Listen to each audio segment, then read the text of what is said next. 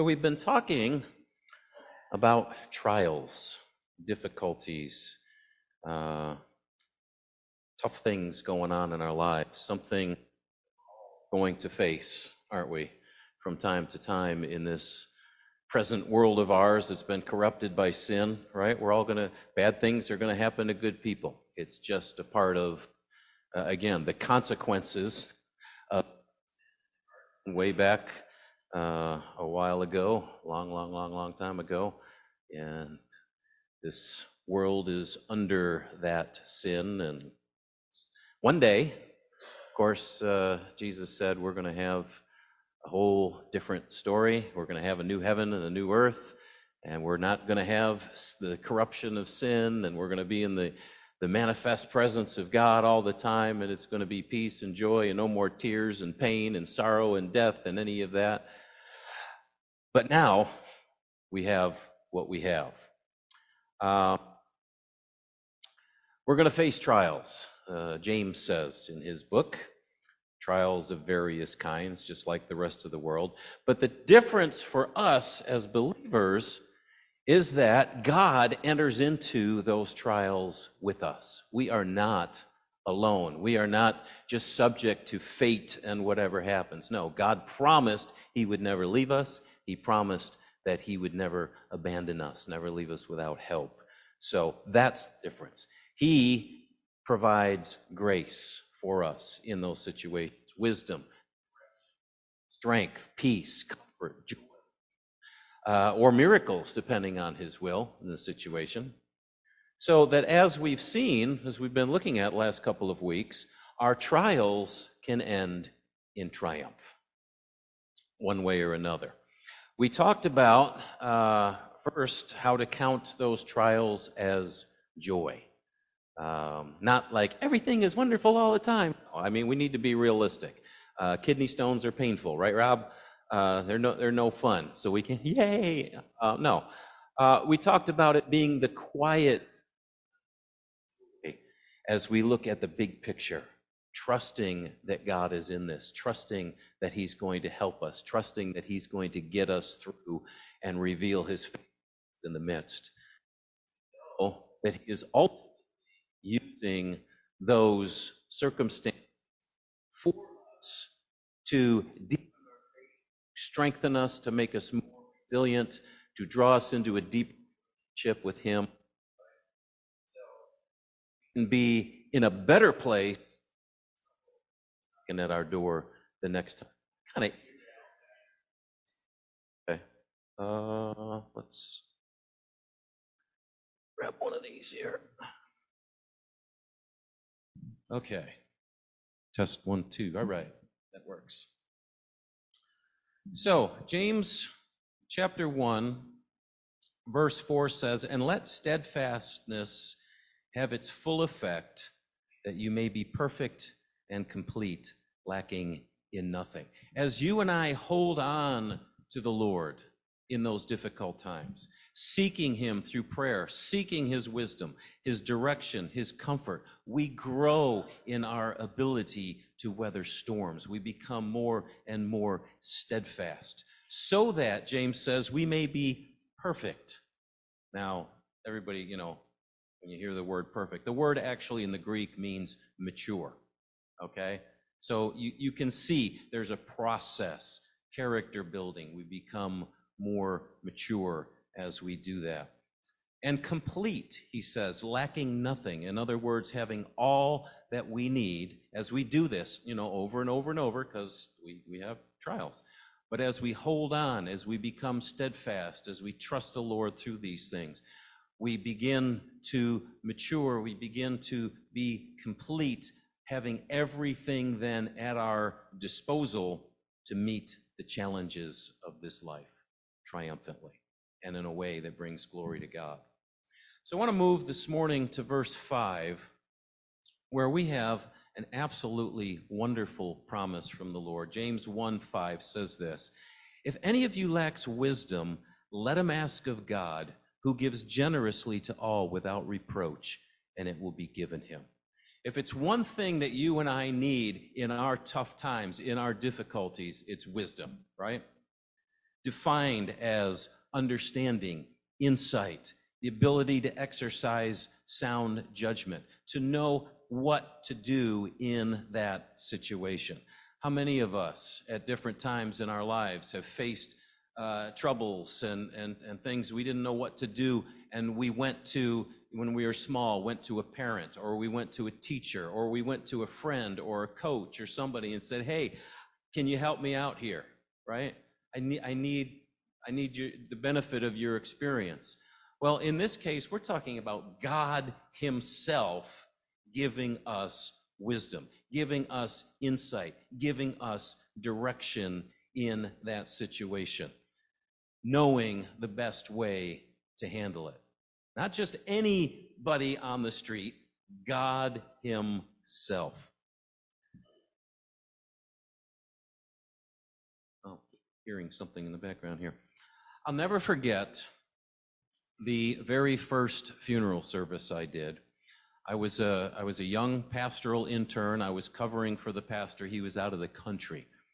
And my wife and I were winding down for the night, and I got a call from a gentleman, an older gentleman. His wife had been battling cancer for a number, several months, maybe even past a year, and she hadn't been doing well. And he called that night about 8:30 or whatever, and he said, they're telling us it's close. Can you come to the house? Well, sure, so my wife and I change clothes, run out to the house, and we get to the bedside of this dear saint probably 20 minutes before she went home to be with Jesus. And when that happened, she drew her final breath. We prayed, and the husband looks right at me, says, you're going to handle everything, right? The service and all? And I said, absolutely. And I didn't have clue what I was going to do. Now, you got to understand something about me. I don't like to be caught off guard in a public setting. And I'm sure, most of you can say the same thing. I can't tell you how many times I have had dreams over the years of standing in a pulpit, right, all prepared, but I can't find my notes. Or sitting down at a keyboard, ready to start the service, all eyes are, and I can't find my music. I've had those dreams over and over and over and over again. So I don't like that. So I began to call on the Lord in that situation, saying, Lord, was way out of my comfort zone. I don't know what I'm doing here. Help me out here. And what I heard in prayer very simply was two things. Love them, trust me. Love them and trust me. So that's what I did. I began to love them, pray for them, encourage the family. The Lord also put another pastor on my heart that I knew, and I called him and got a few pointers. And as I just prayerfully waited before the Lord, what am I going to do with this service here? The words began to come, and I got them down on the page. And when all was said and done, the gentleman, walked up to me after service. He said, that was perfect. He was just so appreciative. And I was like, whew, wow. Through my sweat, right? God came through. He led me with wisdom through that situation, and it all worked out. I love verse 5. He says, if any of you lacks wisdom, let him ask of God, who gives. Stop there. Who gives? Isn't that awesome? He gives. Not only is God able, but he is willing. He is a giver. Ask wisdom of God. He gives. That's terrific. Smile a little bit anyway. Okay. So, he gives, and it says, look at it. He gives generously. Generously. Listen, God is on our side. He wants to help us in our trials, in our difficulties, right? He is there for us. He wants to generously give. What father among us If your child walks up to you sincerely and says, I don't know what to do, Dad, in this situation, how many of us would say, hey, figure it out, just don't blow it? How many of us would do that? Why would God be any different? Right? No, what do? We would give them the benefit of our experience or help them to find that answer as we ask questions, right? Well, what do you think you should do? Stuff like that. But to get them on the right track, we would give generously. So he will give generously, the Bible says, not just a little bit, but all that we need in that situation, right, to go through it triumphantly. Third, it says he gives without reproach. He gives generously, he gives without reproach. In other words, he doesn't say, sorry, Ron, you made your bed, lie in it. That's not how God works. Aren't you glad? Right? Nor does he say, sorry, you didn't have your devotion time this morning, so forget you. He's not going to say that either. Or he doesn't say, Ron, you acted selfishly yesterday. You remember that situation, so forget it. No help today from me. He doesn't say any of those things. No, he wants to give, and he wants to give generously, not only to help us through our difficulties, but so that it will sink in finally into these brains of ours. Hey, he knows what he's talking about. Right? We follow his advice. He knows what he's talking about. It works out. And it's like, I'm going to follow him more closely the next time. That's what he's after. To give us what we need. He is a loving, caring, giving Father. So he gives generously without reproach, and it will be given to us as we ask him sincerely. But here's the caveat. Look at it, verse 6. Let him ask in faith with no doubting. For the one who doubts is like a wave of the sea that is driven and tossed by the wind. For that person must not suppose that he will receive anything from the Lord. He is a double-minded man, unstable in all his ways. Now, this is crucial. I didn't always understand this verse because it put so much pressure on me to have to, believe, right? Let me illustrate that from my own life. A number of years ago, my mom was battling cancer, and the doctor said there was nothing more that they could do for her. And I took that and I said, awesome. God, now here is a time that you can reveal what you can do in this hopeless situation. You can come through. You can raise my mom up. You can heal her from this cancer. And you can show my unbelieving family members just who you are. This is an awesome opportunity. Yes. And so I began to pray in that direction, right, for that specific result. And as much as I stood in faith for that result, it began to be clear that that wasn't going to happen. And I can tell you that I struggled with that. Like, what's going on? Am I not believing enough? Am I not praying enough? Am I doubting? I began to struggle with that doubt thing. If this doesn't happen, then of course I'm her son, and I'm the one that's professing Christian, and so I must not, have enough faith, and it's all hanging on me. Throw that out the window. Okay? If you've struggled with that as I have, throw that out the window. That's not what he's talking about here. Let me say this, biblically speaking, and as I say this, I hope it begins to click as you understand the Old Testament and the New Testament. Faith is not deciding what I want and trusting God to come through and pull it off. Faith is not deciding what I want and trusting God to do it. Faith is hearing from God what he wants and then trusting him to do it despite impossibilities, right? Abraham, he's known as the father of faith, right?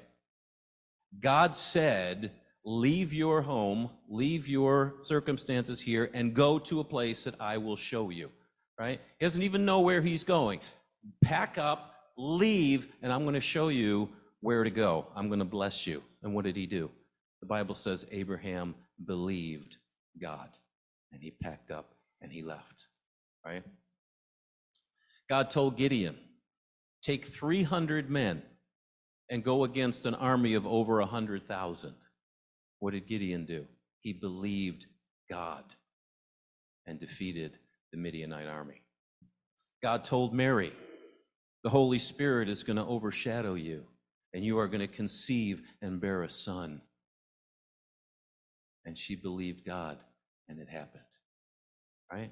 This wasn't people, coming up with ideas. This was God's idea. All of these things, impossible. Think about yourself for a minute. You who have received Jesus Christ as Lord and Savior. Somehow, God came to you through a sermon, through a friend, through the Bible. Somehow he came to you and he said, listen, Jesus Christ died on the cross for you. If you will believe and receive, I will wipe out all your sins and cause you to be born again and have a new life. And what did you do? You trusted him to fulfill what he said.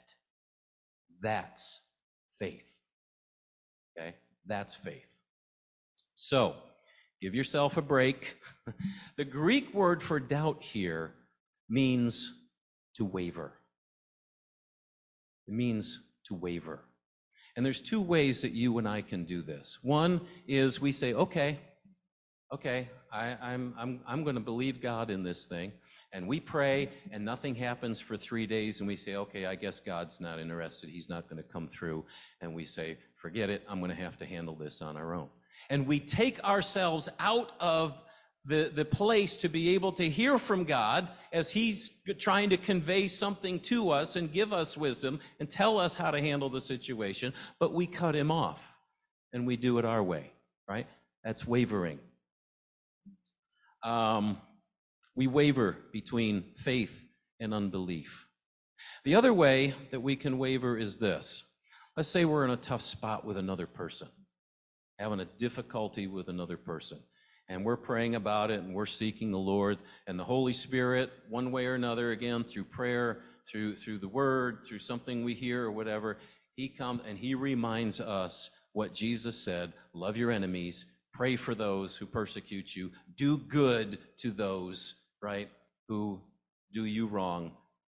And we know deep down, okay, God's talking to me. This is what I need to do in this situation. But I don't like that. I don't want to do that. They did this and they did that and they treated me like that, and I don't want to do good towards them, right? So again, we want to handle it our way. See, what James is telling us here is this. God is only going to give his divine wisdom, one, to those who seek it, and two, to those who are determined to follow it. That's who he's going to give his wisdom to. Not to those who ask and then give up on him, right? It's been 3 days, forget it. And not to those who ask but only follow if they like what they hear. And not to those who have already decided what they're going to do anyway but give God a cursory prayer. That's being double-minded, James says. Yeah, I'm going to follow the Lord. No, I'm not going to follow the Lord. See? Double-minded, unstable in all our ways. James says that person must not suppose that he will receive anything from the Lord. It's the opposite of being steadfast, isn't it? So, what do? You find yourself in a trial. You find yourself in a tough spot. What do? You take God at his word. God, who proved his love for each and every one of us beyond a doubt on a cross 2,000 plus years ago, right? Believing that he still loves us, believing that he will not leave us, will not forsake us, believing that he will, because he said he would, give us wisdom and whatever we need in that trial to follow it through to triumph, that he's going to do that, whether it's on my timetable or not, right? We hold on. We continue to seek. We continue to pray. We look for maybe wisdom from mature Christians who also, trust God. And we take what we're hearing and we filter it all through the Word of God, because God never contradicts himself, right? So we use the Word as a basis for our direction and how we're going to handle the situation. And then when we hear from God, we act on that, no matter how ridiculous it may sound. Think of Gideon again. How ridiculous was that? How ridiculous was, okay, Joshua, the Jericho is so heavily fortified, there's no way you're going to get through that huge wall and all that kind of stuff. Go out and march around it and come home. Next day, go around and march around it again and come home. Next day, go around and march around it again, And then finally on the seventh day, march around it, blow the trumpets, everybody scream and holler, and I'm going to make the walls fall down. Yeah, right. They've dug up those walls. They have excavated those walls. And they didn't go like out this way. They fell down, just like God told them. And they walked straight in, as the Bible says. Right? God said it, and I believe it. God says, do this, and we trust him in the results. That's the way to go from trial to triumph. Hold on. Seek him. Seek his word. He will come through, revealing his faithfulness.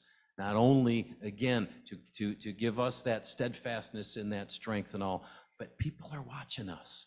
People are seeing how we handle difficulties, the same ones that they handle. And they watch how God comes through in our lives. And it's an opportunity to put an arm around someone else. I know what you're going through. This is how God worked in my life. I encourage you to trust him. Amen. By the way, my mom,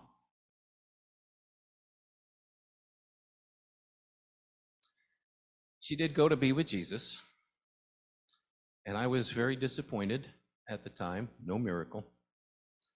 But interestingly enough, I have had the opportunity to pray with, so far, 2 out of those 3 family members to receive Christ on different occasions. So it didn't happen the way I wanted it to happen, but God's still at work because he's good and he's faithful. Let me close with this. Listen to these words from Isaiah chapter 40. Have you not known? Have you not heard? The Lord is the everlasting God, the creator of the ends of the earth. He does not faint or grow weary. His understanding is unsearchable. He gives power to the faint, and to him who has no might, he increases strength. Even youths shall faint and be weary, and young men shall fall exhausted. But they who wait for the Lord shall renew their strength. They shall mount up with wings like eagles. They shall run and not be weary. They shall walk and not faint. Our God is an awesome God. As we have seen time and time again, he doesn't go on our time schedule, and he doesn't answer our prayers always exactly the way we want. He will be faithful if we will hold on. He will meet us, he will speak to us, he will direct us and guide us in our difficulties. Because he's awesome. Amen? Let's pray. Father, thank you for being good. Thank you for your faithfulness. Thank you for your promises. Thank you for your wisdom. Thank you for your love. God, you reached to all of us when we didn't deserve it. And you made a way for us to know you and to walk with you through the ups and downs of this life. God, reveal yourself in our lives and let our lives shine before men, that they may see your goodness and glory and turn to you. As our heads are bowed, maybe you're here or listening online, and you have not yet opened that door to him. You have not received Jesus Christ as your Savior and Lord. You don't know what it is to have your sins forgiven, to feel cleansed, to know that presence of God in your life. Not the presence of a rule keeper who has a baseball bat ready to slap you when you go down a line, but a God who is there to walk with you and help you and bless you and give you what you need. And if you're at the place where you said, I'm sick and tired of being sick and tired, I'm tired of trying things that don't work, that don't satisfy, that don't come through, I want to turn to my Creator. If that's you, just say it in your heart as I say it out loud. Lord Jesus, thank you for dying on the cross for me. Thank you for bearing my sins so that I can be forgiven. I give you those sins. I give you my life, my past, all my mistakes. Every time that I turned from you and took your name in vain and et cetera, Lord, I just lay it at your feet. And I want to thank you for bearing those sins, that I can be forgiven and set free and cleansed. I could be welcomed as your child and know you. So I open up my heart and I say, Jesus, come in. Be my Savior. Be my Lord. Show me what it means to walk with you all the days of my life. And I give you thanks for that. And Lord, if I pray for those who prayed that prayer this morning, that you would seal it in their hearts, that as you promised, the Spirit of God would enter into them and transform them into new creations in Christ. Be glorified in it, Lord. We thank you for it all. In Jesus' name. And everybody said, amen.